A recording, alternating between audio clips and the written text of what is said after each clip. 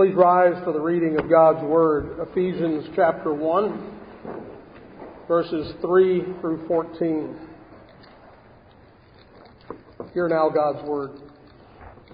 Blessed be the God and Father of our Lord Jesus Christ, who has blessed us with every spiritual blessing in the heavenly places in Christ, just as He chose us in Him before the foundation of the world, that we should be holy and without blame before Him in love, having predestined us to adoption as sons by Jesus Christ to Himself, according to the good pleasure of His will, to the praise of the glory of His grace, by which He made us accepted in the Beloved.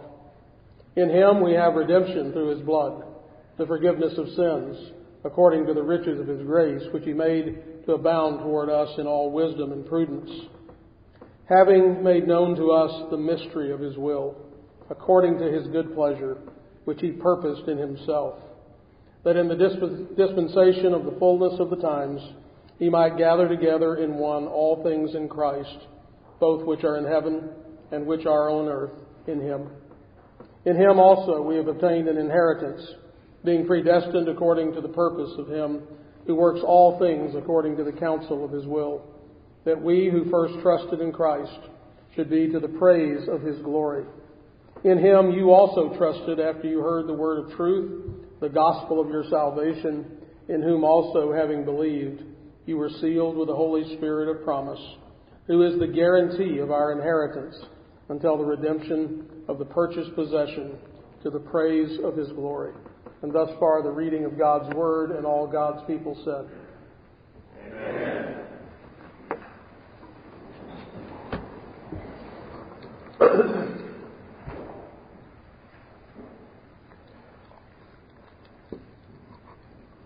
I know that we are just getting started in our journey through Paul's epistle to the Ephesians, but I also think it's very helpful when we go on a journey that we have an overview of where we're going. And so I want us to get out the map and locate some of the key points of interest. We're not just trying to get to the end of the journey, we also want to enjoy every part of the trip that we're making. As I often do, I found Dr. Peter Leithart to be very helpful in orienting me in regard to the objectives of this letter. He is very excellent in developing those kinds of themes. And so today, I want to share Leithart's big picture with you, along with a few observations of my own. Most of us love a good mystery. It draws us in, and it very quickly, once the mystery presents itself, makes us want a resolution. God has written the greatest mystery of all. It is not only available as a best-selling book, it was actually first played out in history, and in fact is still being played out. And in Paul's letter to the Ephesians, he references this great mystery 6 times in 6 chapters. In chapter 1, he writes that, in chapter 1, verse 9, he writes that God, quote, having made known to us the mystery of His will. In chapter 3, he tells us what has been previously hidden from men by God has, quote, by revelation, He has made known to me the mystery. He goes on to explain in chapter 4, verse 4, that, quote, when you read, you may understand my knowledge in the mystery of Christ. The revealing of this mystery is not limited to the Jews, but rather Paul's intention, and in fact his mission is, quote, and this is from chapter 3, verse 9, to make all see what is the fellowship of the mystery, which from the beginning of the ages has been hidden in God, who created all things through Jesus Christ. Paul wants the world to know what God has been up to throughout history. It turns out that even the common practice of marriage is a part of this mystery. In chapter 5, verse 32, this is a great mystery, but I speak concerning the church. And he's applying that to marriage. And Paul concludes this letter requesting that the Ephesians pray for him so that, quote, that utterance may be given to me, that I may open my mouth boldly to make known the mystery of the gospel. So a mystery is a secret until it's revealed. At which time, of course, it's no longer a mystery. Now we know what God was doing. And as a result, we can tell the whole world. This mysterious story has been long and complex. It has involved many players, including men and women and boys and girls, kings and servants, soldiers and slaves, nations and wars, victory and defeat, blessings and judgment. There have been many types and shadows. There have been hints and there have been promises. But even just prior to the resurrection, few really saw or understood exactly where the story was going. Jesus said, there's an exception here, that Abraham rejoiced to see my day, and he saw it and was glad. Dr. Leithart writes, that's how Paul sees the Old Testament. God is telling a story in history, but the real point and the direction of the story is still secret. The mystery is revealed in Jesus, and the gospel is about the unveiling of this mystery. That is the good news.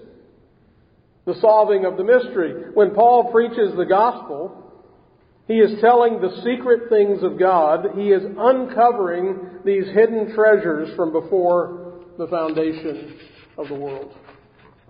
So what is the mystery?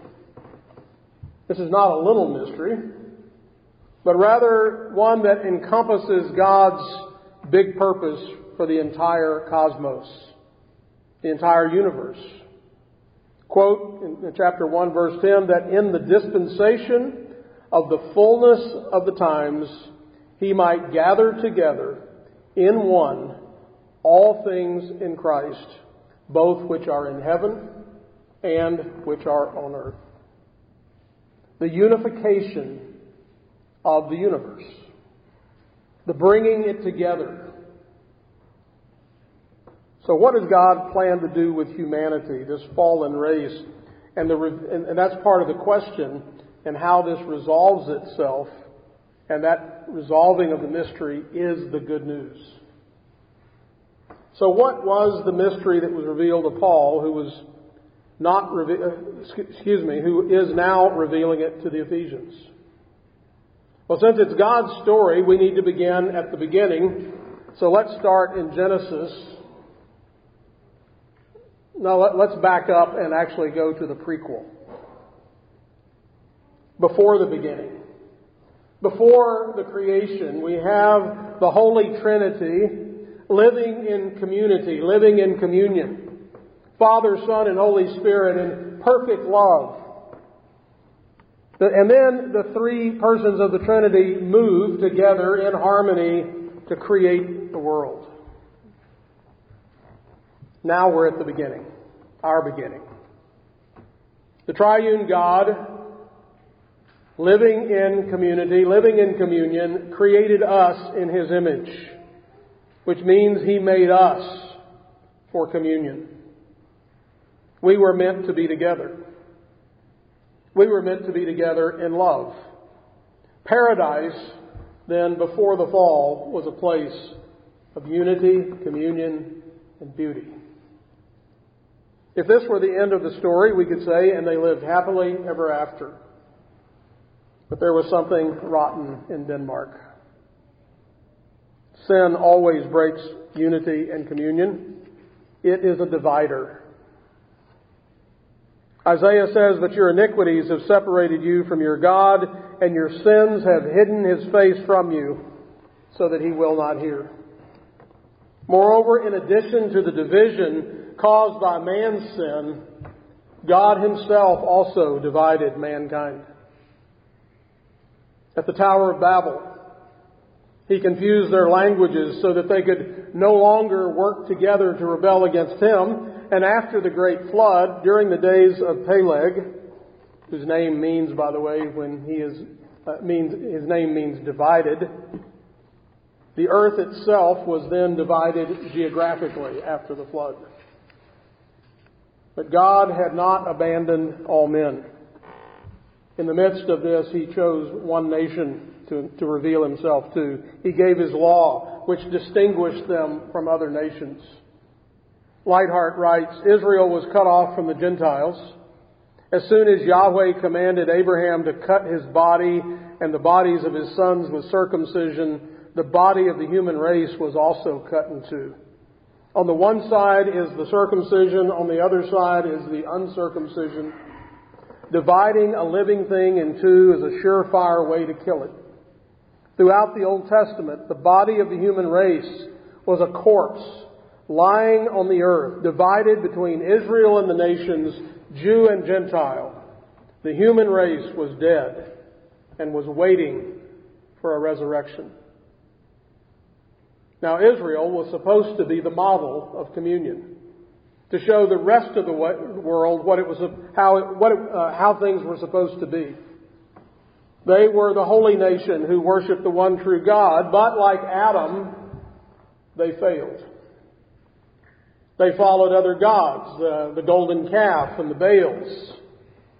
It wasn't long before Israel itself was divided into northern and southern kingdoms. They intermarried with pagans and adopted many customs from those foreign cultures.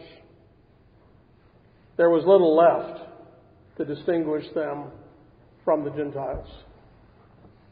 In Ephesians 2, verse 3, Paul is describing the Jews who had become like everyone else. Here's what he says. We all once conducted ourselves in the lust of our flesh, fulfilling the desires of the flesh and of the mind, and were by nature children of wrath, just like the rest. We were just like they were. Now, it's remarkable what human beings then can do to justify themselves. Instead of being humbled by this defection and apostasy, the Jews had now become proud. They thought this division of humanity was good and that they could be alive all on their own. They thought they were special. God was on their side. They didn't need those Gentiles. So this brings us back to the mystery that Paul is referring to. Leithart puts it this way, the mystery is twofold. First, what in the world was God doing with Israel? Why would He choose a special people only to let them slip away into idolatry? Had He lost control of the situation? Second, what was He doing with Gentiles? Did He intend to leave them out in the cold? Are the Gentiles going to be second-class citizens in the human race that God is preparing? In the opening verses of Ephesians that we just read this morning, verses 3 through 14, Paul is offering up a prayer of praise to God, and he blesses God for three things. For making a plan. Second, for making a plan that centers on Jesus. And third, for fulfilling that plan through Jesus. So I want us to look at each of those three a little more closely. First, the plan. This life either has a plan or it has no plan. If there is a plan, the next questions are, whose plan and when was the plan made? In Ephesians 1, Paul praises God for His plan. He chose us in Him before the foundation of the world. Having predestined us, being predestined according to the purpose of Him who works all things after the counsel of His will. We'll say more next week about predestination. But the point here I want to make this morning is His plan is not reactive, but purposeful. God had a destination in mind. That's why we have predestination. He knew where He was going.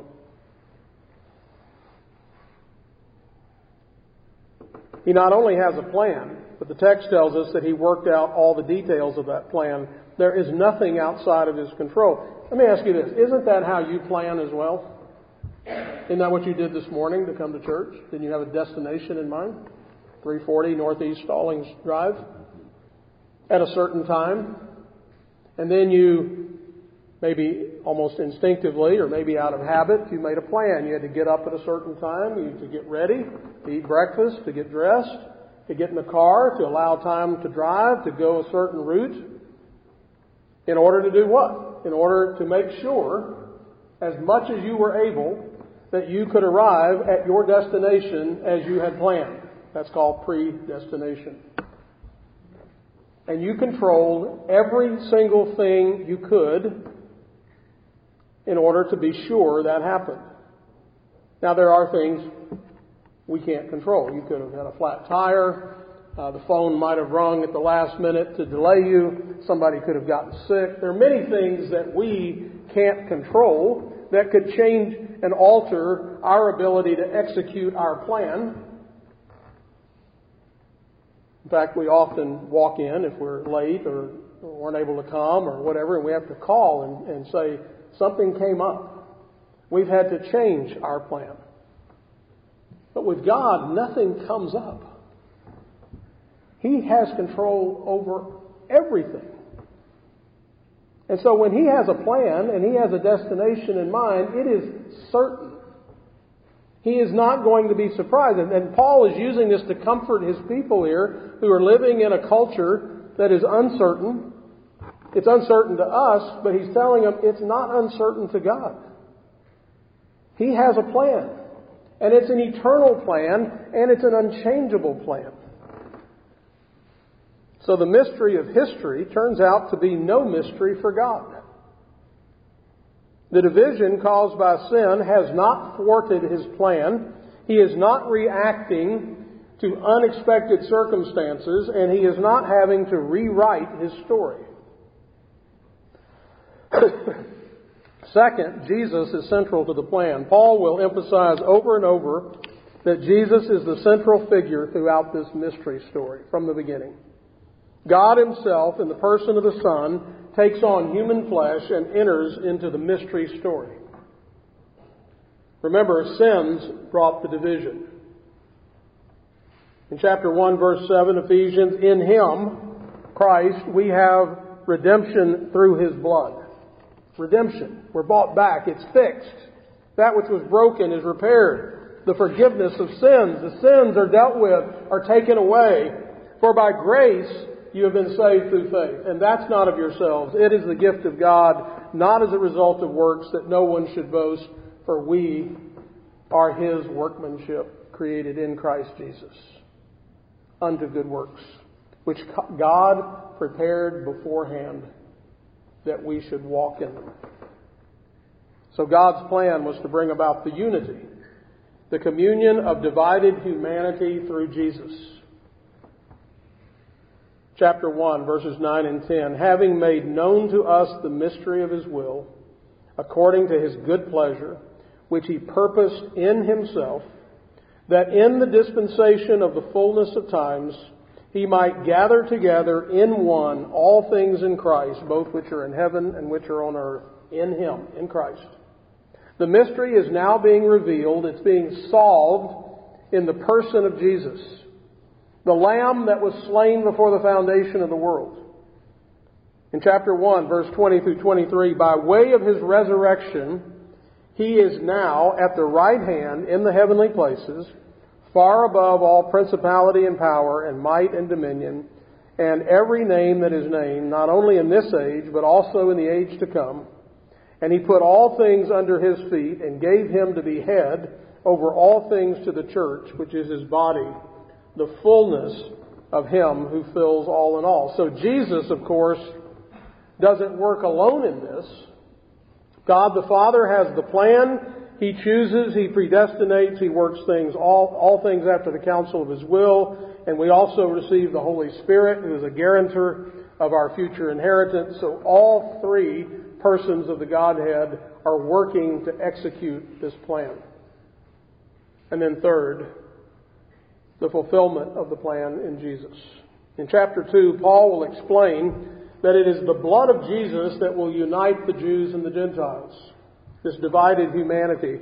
chapter 2, verse 12 and 13, that at that time, speaking to the Gentiles, you were without Christ, being aliens from the commonwealth of Israel, and strangers to the covenants of promise, having no hope, and without God in the world. But now, in Christ Jesus, you who once were far off have been brought near by the blood of Christ. In Him, we read in chapter 2, verse 15, they are now united into one new man from the two, thus making peace. So communion for humanity is now restored through Christ. Chapter 2, verse 14, for He Himself is our peace, who has made both one, and has brought down the middle wall of separation, having abolished in His flesh the enmity, that is, the law of commandments contained in the ordinances, so as to create in Himself one new man from the two, thus making peace. And that He might reconcile them both to God in one body through the cross, thereby putting to death the enmity, the strife. And He came and He preached peace to you who were far off, that's the Gentiles, and to you who were near, that's the Jews. For through Him we both have access by one Spirit to the Father. In chapter 3, Paul begins to apply this teaching. He says, for this reason, I, Paul, the prisoner of the Lord, I, Paul, the prisoner of Christ Jesus, for you Gentiles, if indeed you have heard of the dispensation of the grace of God which was given to me for you, how that by revelation He made known to me the mystery, as I have briefly written already, by which you, when you read, you may understand my knowledge in the mystery of Christ, which in other ages was not made known to the sons of men. It has now been revealed by the Spirit to His holy apostles and prophets, what? That the Gentiles should be fellow heirs of the same body and partakers of His promise in Christ through the gospel, of which I became a minister according to the gift of the grace of God given to me by the effective working of His power. And so, all those who trust in Jesus are united in this new human race in Jesus. Now, I know it's easy to get lost in what I'm doing. We're covering a lot of material, reading a lot of text. So let me just pause and make sure you understand why this matters. Almost all of you, maybe all of you, are Gentiles. And you and I were without hope, without Christ in the world. And God's plan from the beginning, though, was to rescue us.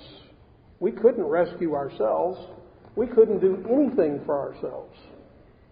And Paul is excited, if you will, to write and tell the Ephesians, God is doing something so big, and He's been doing it from the beginning, and He said, you in mind, you are part of the plan. In chapter 4, Paul urges the Ephesians, therefore, since you're new, since you've been made alive again, since you've been brought together in Christ, I want you to walk worthy of the calling with which you have been called. What calling? The calling to live as the human race was created to live. How? In communion with God and in communion with each other. There is one body and one Spirit, just as you were called in one hope of your calling. One Lord, one faith, one baptism, one God and Father of all, who is above all and through all and in you all. The whole purpose of the church and her pastors and teachers is in order for the church to do what? To grow into the unity or the community or the communion in Christ. And He Himself gave some to be apostles and prophets, that's the Bible, some evangelists, some pastors and teachers, so missionaries, pastors and teachers, for the equipping of the saints, that's you, for the work of the ministry, that's you too, by the way, for the edifying or building up of the body of Christ until we all come to the unity of the faith and of the knowledge of the Son of God, to the perfect or mature man, to the measure of the stature of the fullness of Christ, that we should no longer be children, tossed to and fro and carried about by every wind of doctrine, by the trickery of men, in the cunning craftiness of deceitful plotting, but speaking the truth in love, we are to grow up into all aspects into Him who is the head, Christ, from whom the whole body, joined and knit together by what every joint supplies, according to the effective working by which every part does its share, causes the growth of the body for the edifying or building up of itself in love. Now, there's so much in there. We'll get to that later in probably several sermons, but that's the mystery. God is taking this hodgepodge of chaotic humanity and He's bringing it together in Christ from all over the place. Since the good news is that in Jesus Christ we're starting over. In Ephesians 4:17, Paul therefore calls on us to live in a new way. Take off the old man, put on the new man. We don't live like that anymore. We don't, as he says, walk as the rest of the Gentiles walk. We have gone from living a feeling-oriented life of ignorance, that again, Ephesians 4:17 through 24. That is, we didn't know why we were here. We just got up and did what we felt like doing day in and day out.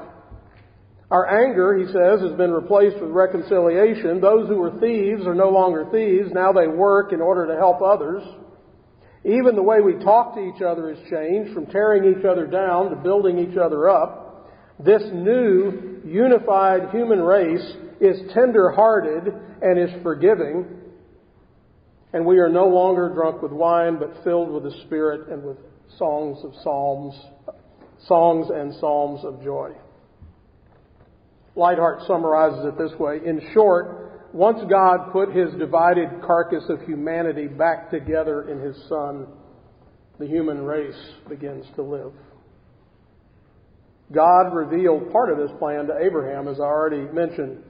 Remember what God said to Abraham? That it was through Abraham's seed, who's Christ, ultimately, that the whole world would be blessed. So in other words, that's been the plan. That was God's plan when He was talking to Abraham. Then God sent Abraham to his house to implement the plan. And the Lord said, "Shall I hide from Abraham what I'm doing?" So this is kind of the first revealing, if you will. Or there were many hints and shadows along the way, but this one's pretty obvious. He says, am I going to hide from Abraham what I'm doing? The mystery.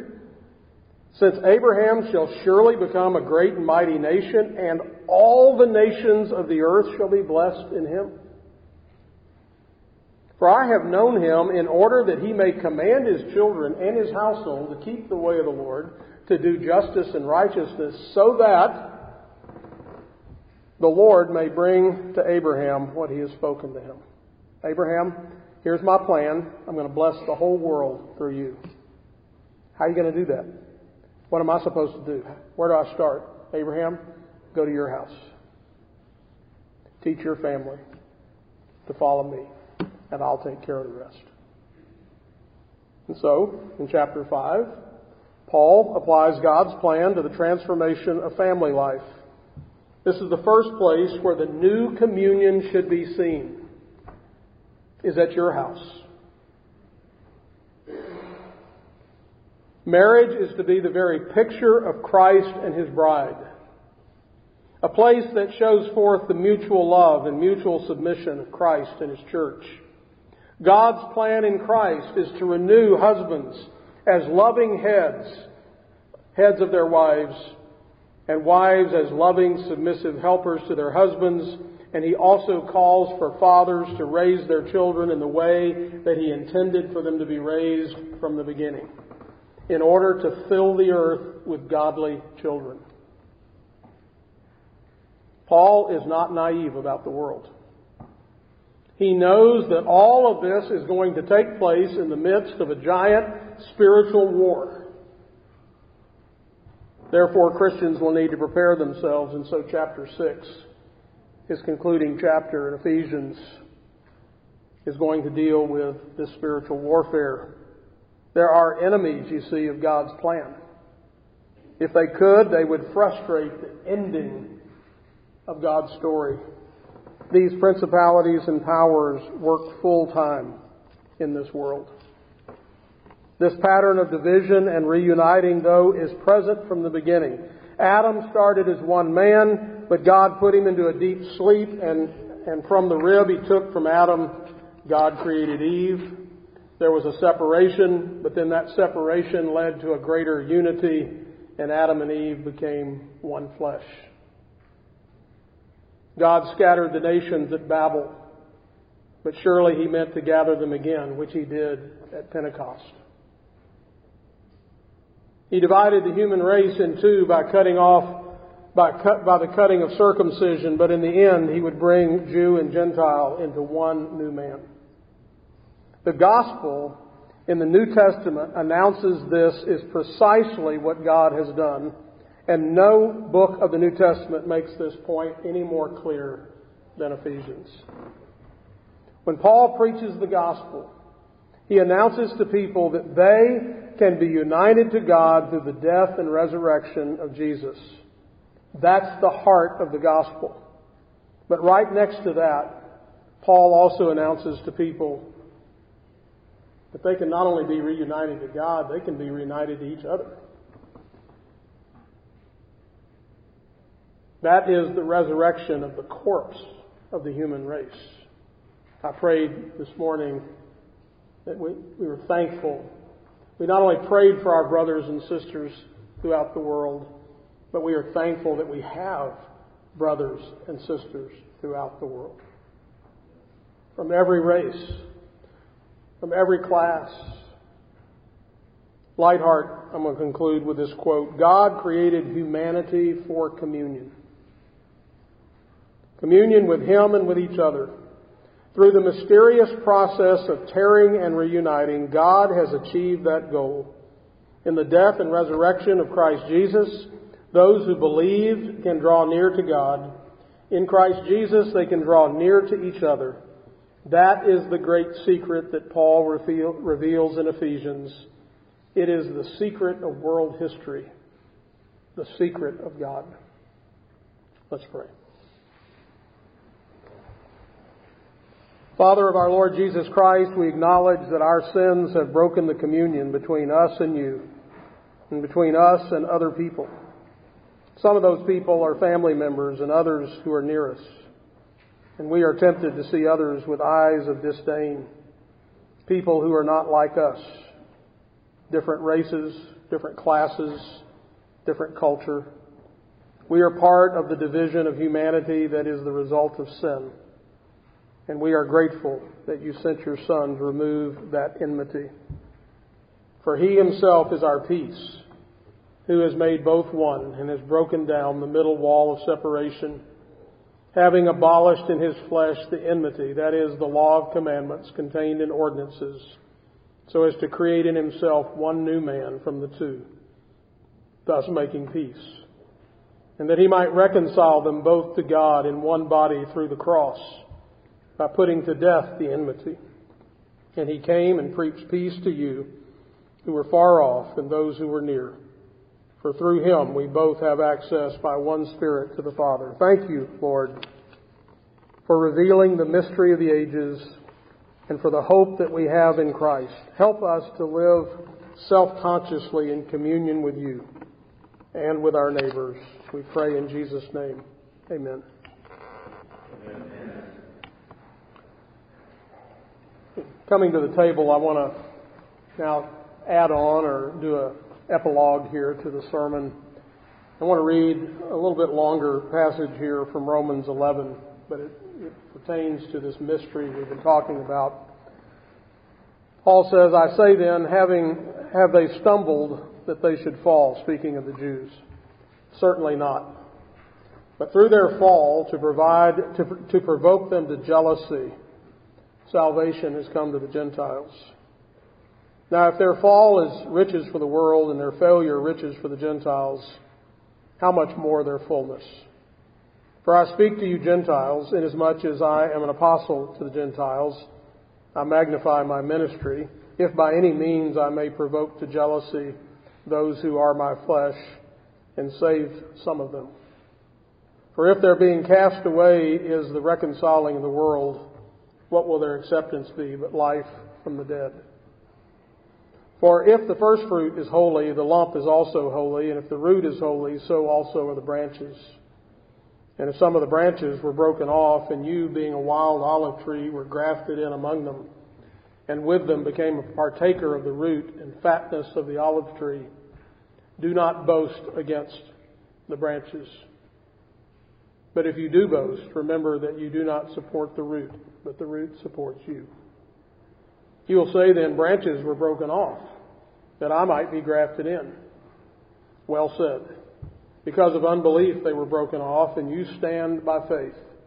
Do not be haughty, but fear.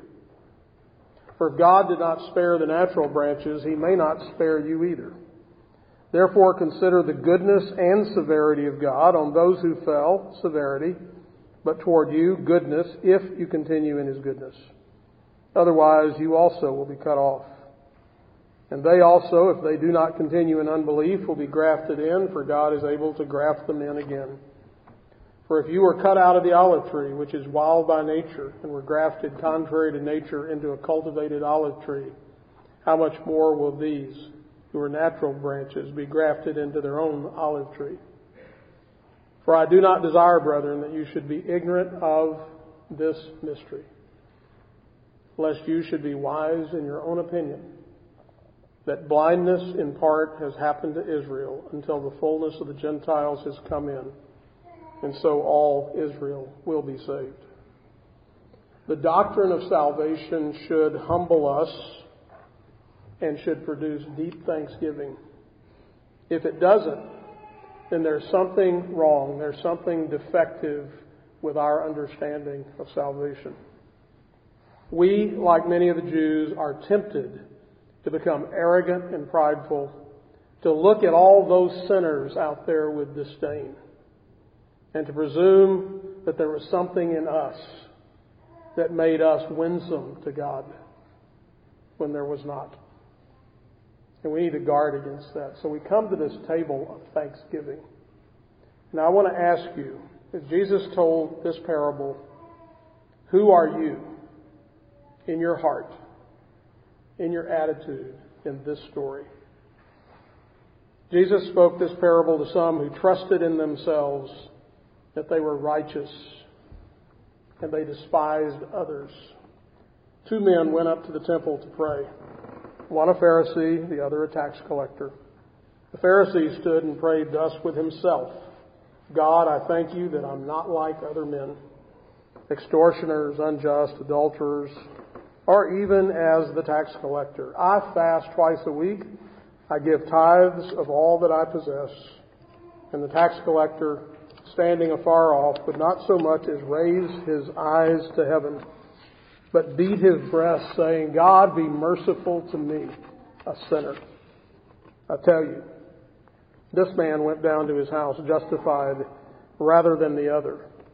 For everyone who exalts himself will be humbled, and he who humbles himself will be exalted. And so we come to this table today to remember who we are in this story.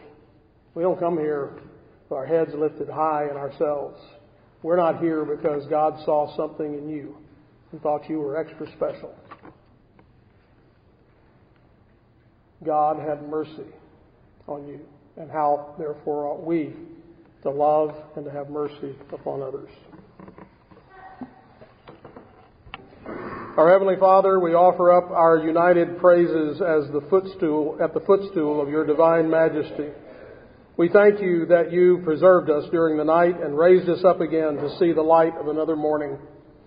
And now that we are about to return again to our ordinary duties of life, after a day spent in your more immediate worship and service, enable us to go forth with an earnest desire to live under the influence of your heavenly grace.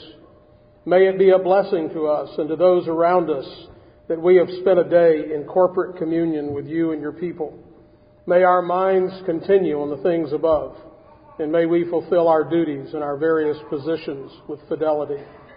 As little children, we have all come to your table, Father, And as we have renewed covenant with you, may we serve in this coming week with humility and reliance, laying aside all envy, covetousness, jealousy, and sinful competitiveness, knowing that we are supplied by the riches of your grace in Christ Jesus, that we have been completely forgiven and cleansed, that we start anew.